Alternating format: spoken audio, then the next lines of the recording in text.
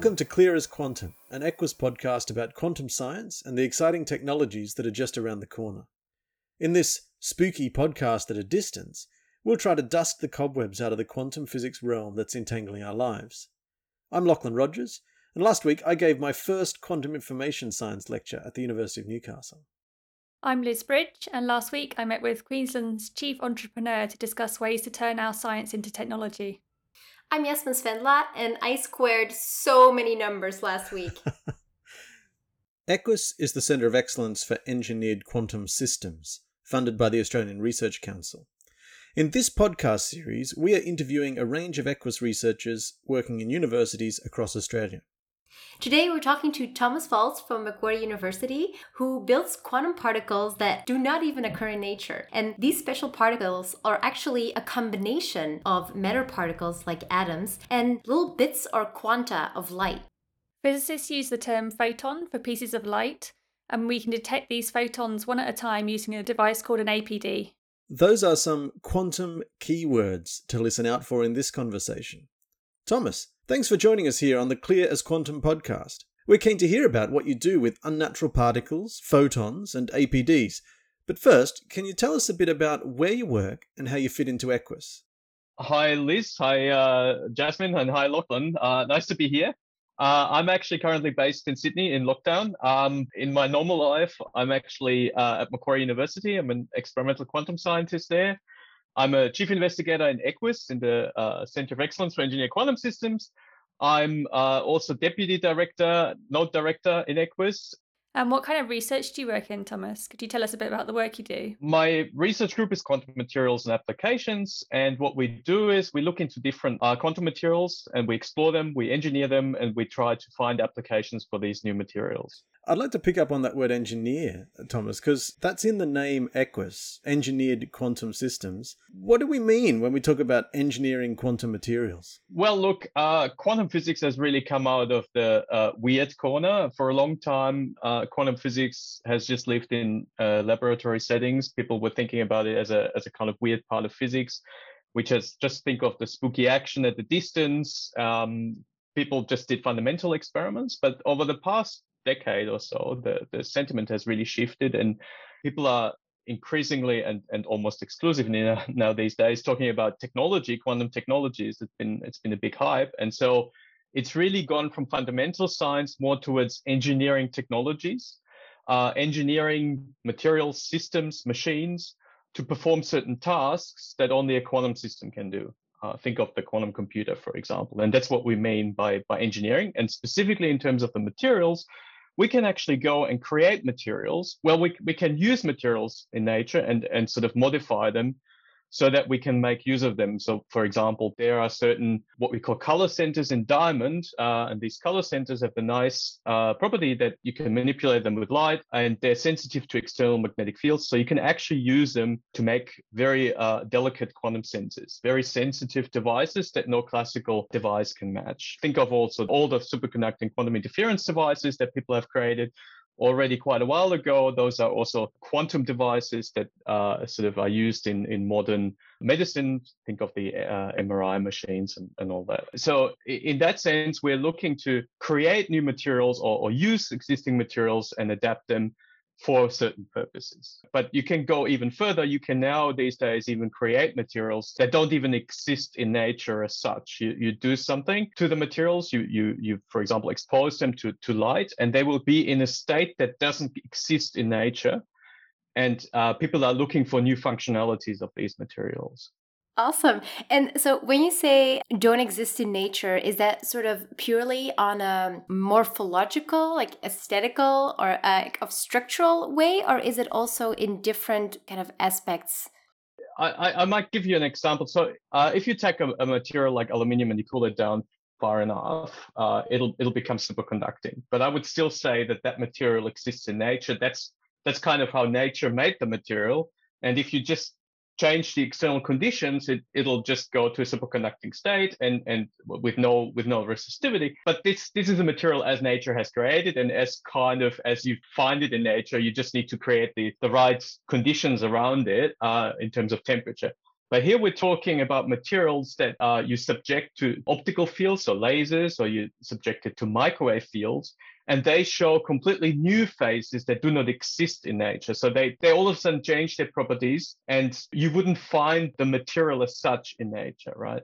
You could argue it's a similar thing, but changing the temperature is quite different to having sort of manipulating the material on purpose in terms of laser light or other means. Okay, cool. Well, I find this quite interesting. And I'm wondering, because for example, like you said, for a superconductive state of a material, it is very rare. It probably doesn't occur like on the surface of the Earth naturally, but we know that matter in that state exists, for example, in the galaxy, maybe neutron stars, or in any case, we know it exists somewhere in the universe, although possibly quite exotic. So is it then the case that we know for sure that the materials that you are talking about, per definition, can they not exist in nature anywhere, or is it unknown?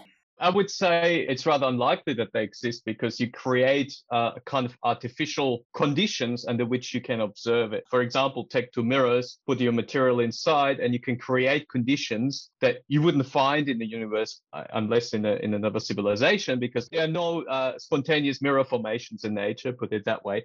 But of course, maybe we cannot be certain. The universe is fairly large, so Sure. So we'll say no unless there is an equally or further advanced intelligent species. Of course. I wouldn't make a universal claim here. All right, thanks, Thomas. So one of my interests is in applications. So all this wonderful physics research we do, I like to understand where we think it's going to apply. So could you talk about some of the applications of the research that you're doing? So essentially in the quantum space at the moment, there are three major directions where people are looking into applications. There is the sensor space, and that's quite vast. People are looking to build magnetic sensors, but also other navigation sensors. Timekeeping is a big one. And for example, timekeeping is very relevant. If you can have precise clocks, then that would impact the kind of high-speed trading, to give an example. People are also building, and these are already commercially available, gravitational sensors. And one of the big things that, for example, in the UK that was propagated in the early days of the quantum program there was you could save a lot of money by being able to tell where pipes are sort of laid in the ground, and those quantum sensors can actually do that. So that saves a lot of digging of holes where there is no pipe, right? And that would impact a lot the cost at that end. But Australia, for example, is rich in minerals, so people are thinking always about where can we find the next iron ore deposit. There is a good example coming out of CSIRO, which was based on the superconducting devices that they built already decades ago, and they developed an in-field sensor, and they've explored many mineral deposits that way. So this is certainly a big one. Then looking into optical technologies, single photon sources, for example, there's a lot of hype around quantum communications, quantum secure communication. The thing is with quantum communication, the security is built in because you can't clone quantum information, and you will always know if someone's eavesdropping on you. Obviously, there's big interest also in the defense sector to harness those kind of capabilities, and China is big lead on that front. And then, of course, there's the quantum computer, which where people don't really know what they can do with it, but it's clear that a quantum computer will give such a big advantage in terms of performing certain tasks, like big searches in big databases, or trying to design new drugs, for example, where you've got to search a big parameter space, optimize a problem. That's where a quantum computer can make a big difference. And the idea is simple there, because a classical bit can only be in a 0 or 1 state, whereas a quantum bit can be in 0 and 1 at the same time. And instead of black and white, can be in all sorts of superposition states. That means there's all sorts of shades of gray. And so it's got a built-in parallelism that can be harnessed for these kind of optimization problems. So these are the main three application areas. And of course, in terms of the quantum computer, there are different systems being propagated. Silicon, there's superconducting systems, there's diamond. It's not clear what the winner will be, and maybe different applications require different platforms. And so there's always a need to find new materials that can serve new applications. So the search for new quantum materials will never really stop. That sounds exciting, Thomas, and I can hear the connection there to this idea of engineering and engineered.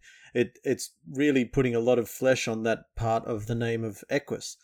I like the idea that we could make in the lab states of matter or ways that reality can exist that nature doesn't seem to create on its own. That's a pretty cool idea, and certainly opens unknown sort of future technologies. But let's look back a little bit instead of looking forward. How did you get to where you are? What made you interested in quantum science? What sort of journey did you take to get into quantum science? Perhaps there's some people listening that are still trying to work out what they're wanting to do, and maybe you have any advice to them about how to get involved in this exciting area. Advice is always dangerous, right? But for me, it was always the people involved, right? It's really the people that you come across, and it's just the lectures that I took, some by chance. For some, the title sounded curious. We had certain lecturers that were just very engaging. And in fact, I ended up doing lectures with my later PhD advisor, and that's how I got drawn into quantum. I was very much drawn between two worlds, the world of statistical physics. I was thinking about doing a theory PhD ultimately, but then I had the chance to work on exciting experiments on Bose-Einstein condensation at the Max Planck Institute for Quantum Optics with a lecturer that I really related to very much, and that sort of gave engaging lectures and just ignited my enthusiasm for the project. So I decided to do that and just dived into it. What I particularly like in terms of quantum and quantum optics, which is really my core area of expertise, we investigate our quantum materials with quantum optics methods. And so what I really like about it is this close interconnect between theory and experiment, where you can predict a lot of properties by doing theoretical calculations, and then you find the same thing in the experiment. And I remember very much this one eureka moment that I had as an undergraduate student. I was sitting there, and I was in one of those lectures. It was on laser physics, and my later PhD advisor, he did like a long calculation on the board.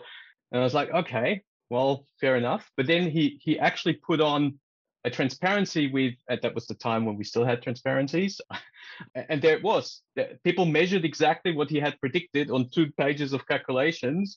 And I was amazed. I was just like, gobsmacked that you could really predict it that well. And that's sort of, I guess that was one of those moments that got me kind of drawn into the whole laser physics, quantum optics kind of field. So, yeah.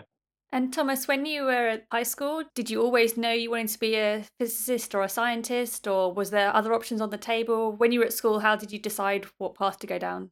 Look, I was very broadly interested. I did things like Latin and things like that, and I really loved it. I really enjoyed Latin. I enjoyed maths a lot. I took math courses at uni as well, and I was thinking becoming a mathematician for a while. But the decision to study physics was then again sort of fostered by a particular person, by a teacher that we had. I remember he was by training not a teacher, but he did a master degree, or the German equivalent at the time in physics. And he was very enthusiastic, and he was very keen. And so he spent his free time, his afternoons, teaching us about general relativity and philosophy. And that really sort of eventually led me to the path in physics as well.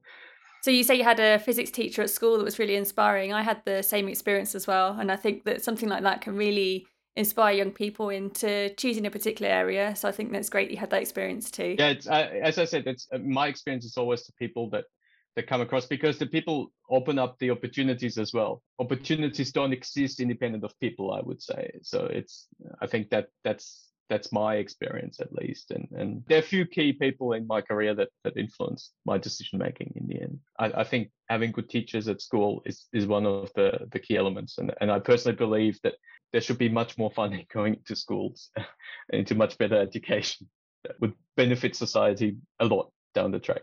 Thomas, you've given us just a few clues. You mentioned studying Latin at school. I don't think that was an elective at my school. You mentioned the German equivalent.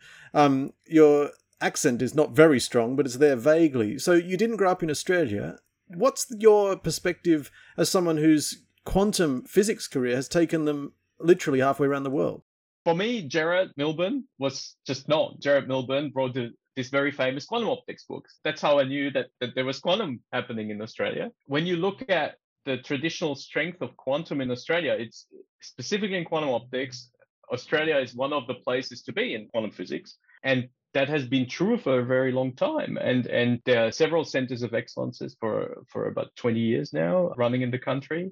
People are looking to Australia for quantum expertise. And at the moment, there is big talk in Australia and obviously worldwide about quantum technologies. And Australia has kind of in terms of investment of the biggest 10 countries in quantum science and technology, has fallen behind a bit. But I'm sure Australia will pick up on that, because there's a great opportunity there for Australia, and it's a great place to do quantum. There is a lot of knowledge and a lot of enthusiastic people. Examples like the Sydney Quantum Academy, for example, are unique in the world and provide an excellent opportunity to move forward for the Australian quantum community.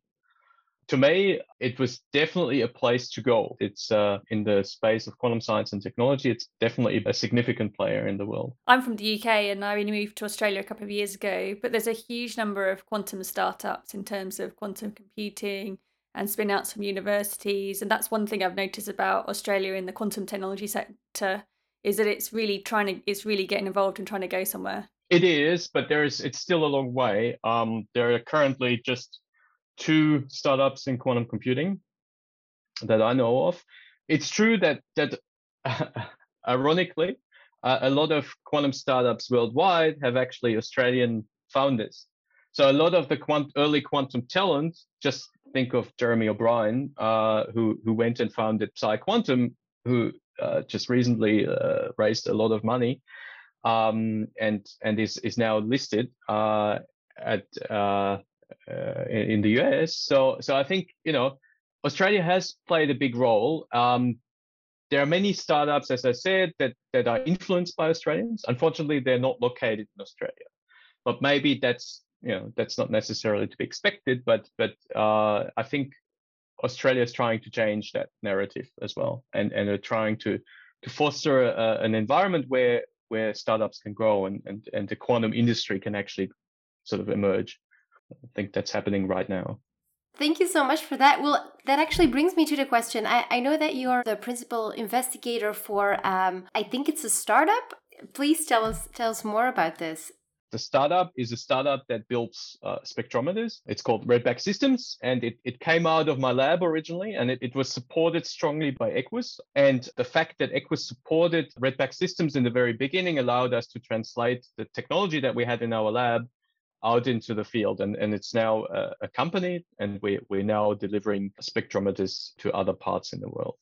One of the interesting things about Redback Systems is that the product, the spectrometer. So Redback Systems is in and of itself not necessarily a quantum startup, but half the people on the founding team have a quantum physics background.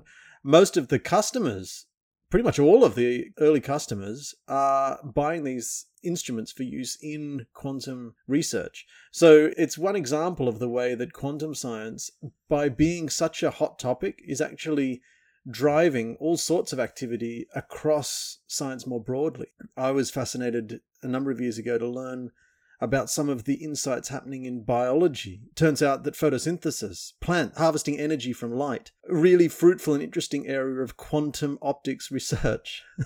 I should also jump in again and just come back to this notion of engineering. And it kind of, Redback Systems is probably a good idea of illustrating the engineering aspect, because when we talk about quantum engineering, yes, it's true, we're engineering new materials, we're engineering quantum bits, but there is a lot of engineering happening in the classical support technology that enables the quantum systems to run. There are good examples within Equus where people develop low temperature electronics, which we wouldn't call that a quantum engineered systems, but we need the low temperature electronics to read out our quantum systems. And so what we do at Redback Systems is we engineer spectrometers that enable us to analyze materials that we can then engineer for quantum applications, right? So in that sense, there's a lot of quantum-enabled technology being built and engineered at the moment.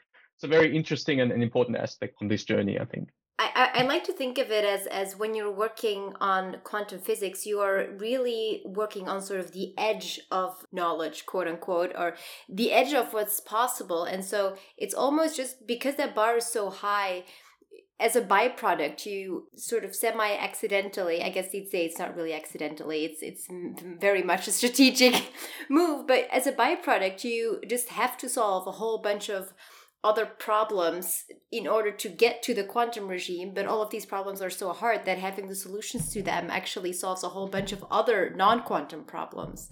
So yeah, I think that's pretty cool, and that is probably also, I often think, the reason that a lot of quantum research, even when it's very fundamental, has immediate consequences for society and for what's possible right now.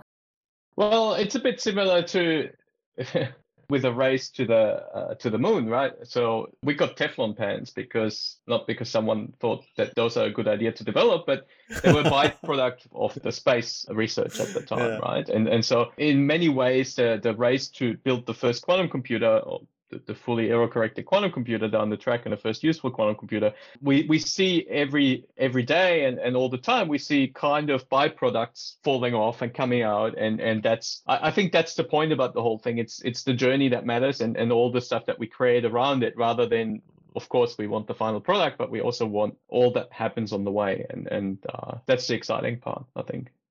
It is the journey that matters. I love it. I also like that how through your research you've developed a device or a product that you can then create a company to sell, which you can sell to researchers to enhance and speed up their research. So you're helping other researchers develop science quicker, but you're also creating technical jobs in Australia as well. And I think so that's two really nice aspects of some of the research you've done spinning out to affect other people. And I think it's important. It's part of giving back to some extent, right? I mean, for me, it was also a learning. When I arrived first in Australia, I was very much the kind of fundamental scientist and didn't think about application too much. I was just happy to have a job, to be frank. But as all the academics are when they get their first academic job. But in the end, Equus and being part of Equus really shaped my thinking and really shaped the way I view the quantum technologies these days. So really, it's been quite transformative being also in Australia and being within that center. So yeah, it was a very interesting journey personally as well. Thomas, there's a question that we've been asking all of the guests on this podcast, because a podcast is an audio only format. Mm-hmm. So the listeners can't see your face and they can't experience the feel of the equipment in your lab, but we can hear what things sound like. Can you describe a sound which for you comes to mind when we discuss quantum? It's a click. A click? It's a click of a photodetector, right? Because, well, when you can't hear the photons impinge on your photodetector, but you can translate the clicks on your photodetector into sound, and that can help you align your optical system, for example. And so for me, that's a very key experience working in a quantum lab, this kind of alignment and having an audio that's associated with photon clicks on an APD, right? Because it tells you the kind of how well you're aligned and how many photons arrive on your detector. So that's kind of, and it resembles the kind of, when you think back, nuclear physics and a Geiger counter, it's pretty much the same principle. It's just a different energy. So yeah. That's kind of, but that's the sound of quantum for me. Right, that's cool. It's definitely a quantum sound, because when you describe it like a Geiger counter, we're all pretty comfortable thinking of electrons and atoms as particles that would make clicks, but we're often less comfortable thinking of light as particles. We normally picture it as waves. So the idea that it's discrete particles making those discrete one by one clicks, that's a totally quantum picture of light. And that's how quantum science started. The click of a photon detector, or Einstein thinking about what that process really is, that's really the birth of quantum, right? So yeah, in that sense, it really reflects quantum very well, that single photon click. Great. Well, thanks for that. I was actually quite delighted by the click, because for me, a click has been really a formative moment in my learning of physics. In one of my classes, we just learned about general relativity and how time slows down as objects speed up, or as further or closer to the center of the Earth, as the gravity pull changes. It's all quite, yeah, sure. I'm sure it's true, but you're not quite sure if it's really real or not. And so just as we were in that moment of sort of, a healthy doubt of whether our physics education was just a long-term prank or not, the professor kind of wheeled in a very big white box. And he told us this was a muon counter. And so we already knew from before that, muons are these charged particles that are only created very high up in the atmosphere. They have quite a brief lifetime, I would say, of a few seconds, maybe even shorter. But because they can only be created at this specific environment very high up in the atmosphere, normally, in the absence of the possibility of the slowing of time, it would never be possible to observe these muons on Earth. And because their lifetime is so short that the distance to the surface of the Earth with their speed is just too large. So they will have decayed into nothing before they reach the surface of the Earth. However, because their speed is so fast, as they experience this slowing down of time, and so they actually live longer. And so as soon as he turned on this muon detector, you could actually hear click, click, click, the detection of muons right where we were sitting. That was for me really a beautiful moment, that I will never forget. The purest form of experimental physics, I think, is detecting something that you could never have hoped would actually exist. So I think that also is the case for single photons and what you're working with. So thank you so much, Thomas, for that. Yeah, thanks, Thomas. That's all we've got time for on this episode, but we could chat for hours. It's really interesting to hear about your work, and all the best for the future of your research. Thank you. Thank you, Lachlan. Thank you, Jasmine, and thank you, Liz. Thank you. It was a pleasure being here, and all the best for the future of the podcast as well. Thanks. Thanks, Thomas. Just as we're wrapping up this episode, there's one other cool connection between the words quantum and engineering. You can go to university and study to be an electrical engineer, but once in the past, electricity was just in physics labs. So electrical engineering, software engineering, aeronautical engineering, all of these things are what happens when technologies become widespread in applications in industry.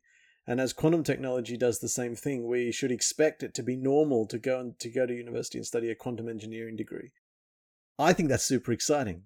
And some of you at school or listening to this right now might be amongst the world's very first ever generation of quantum engineers. I sure hope so, Lachlan. We hope that in this podcast, we can make things clear as quantum, or perhaps even clearer. To learn more about quantum physics explained by experts in the field, please subscribe to Clear as Quantum wherever you get your podcasts and share with your friends.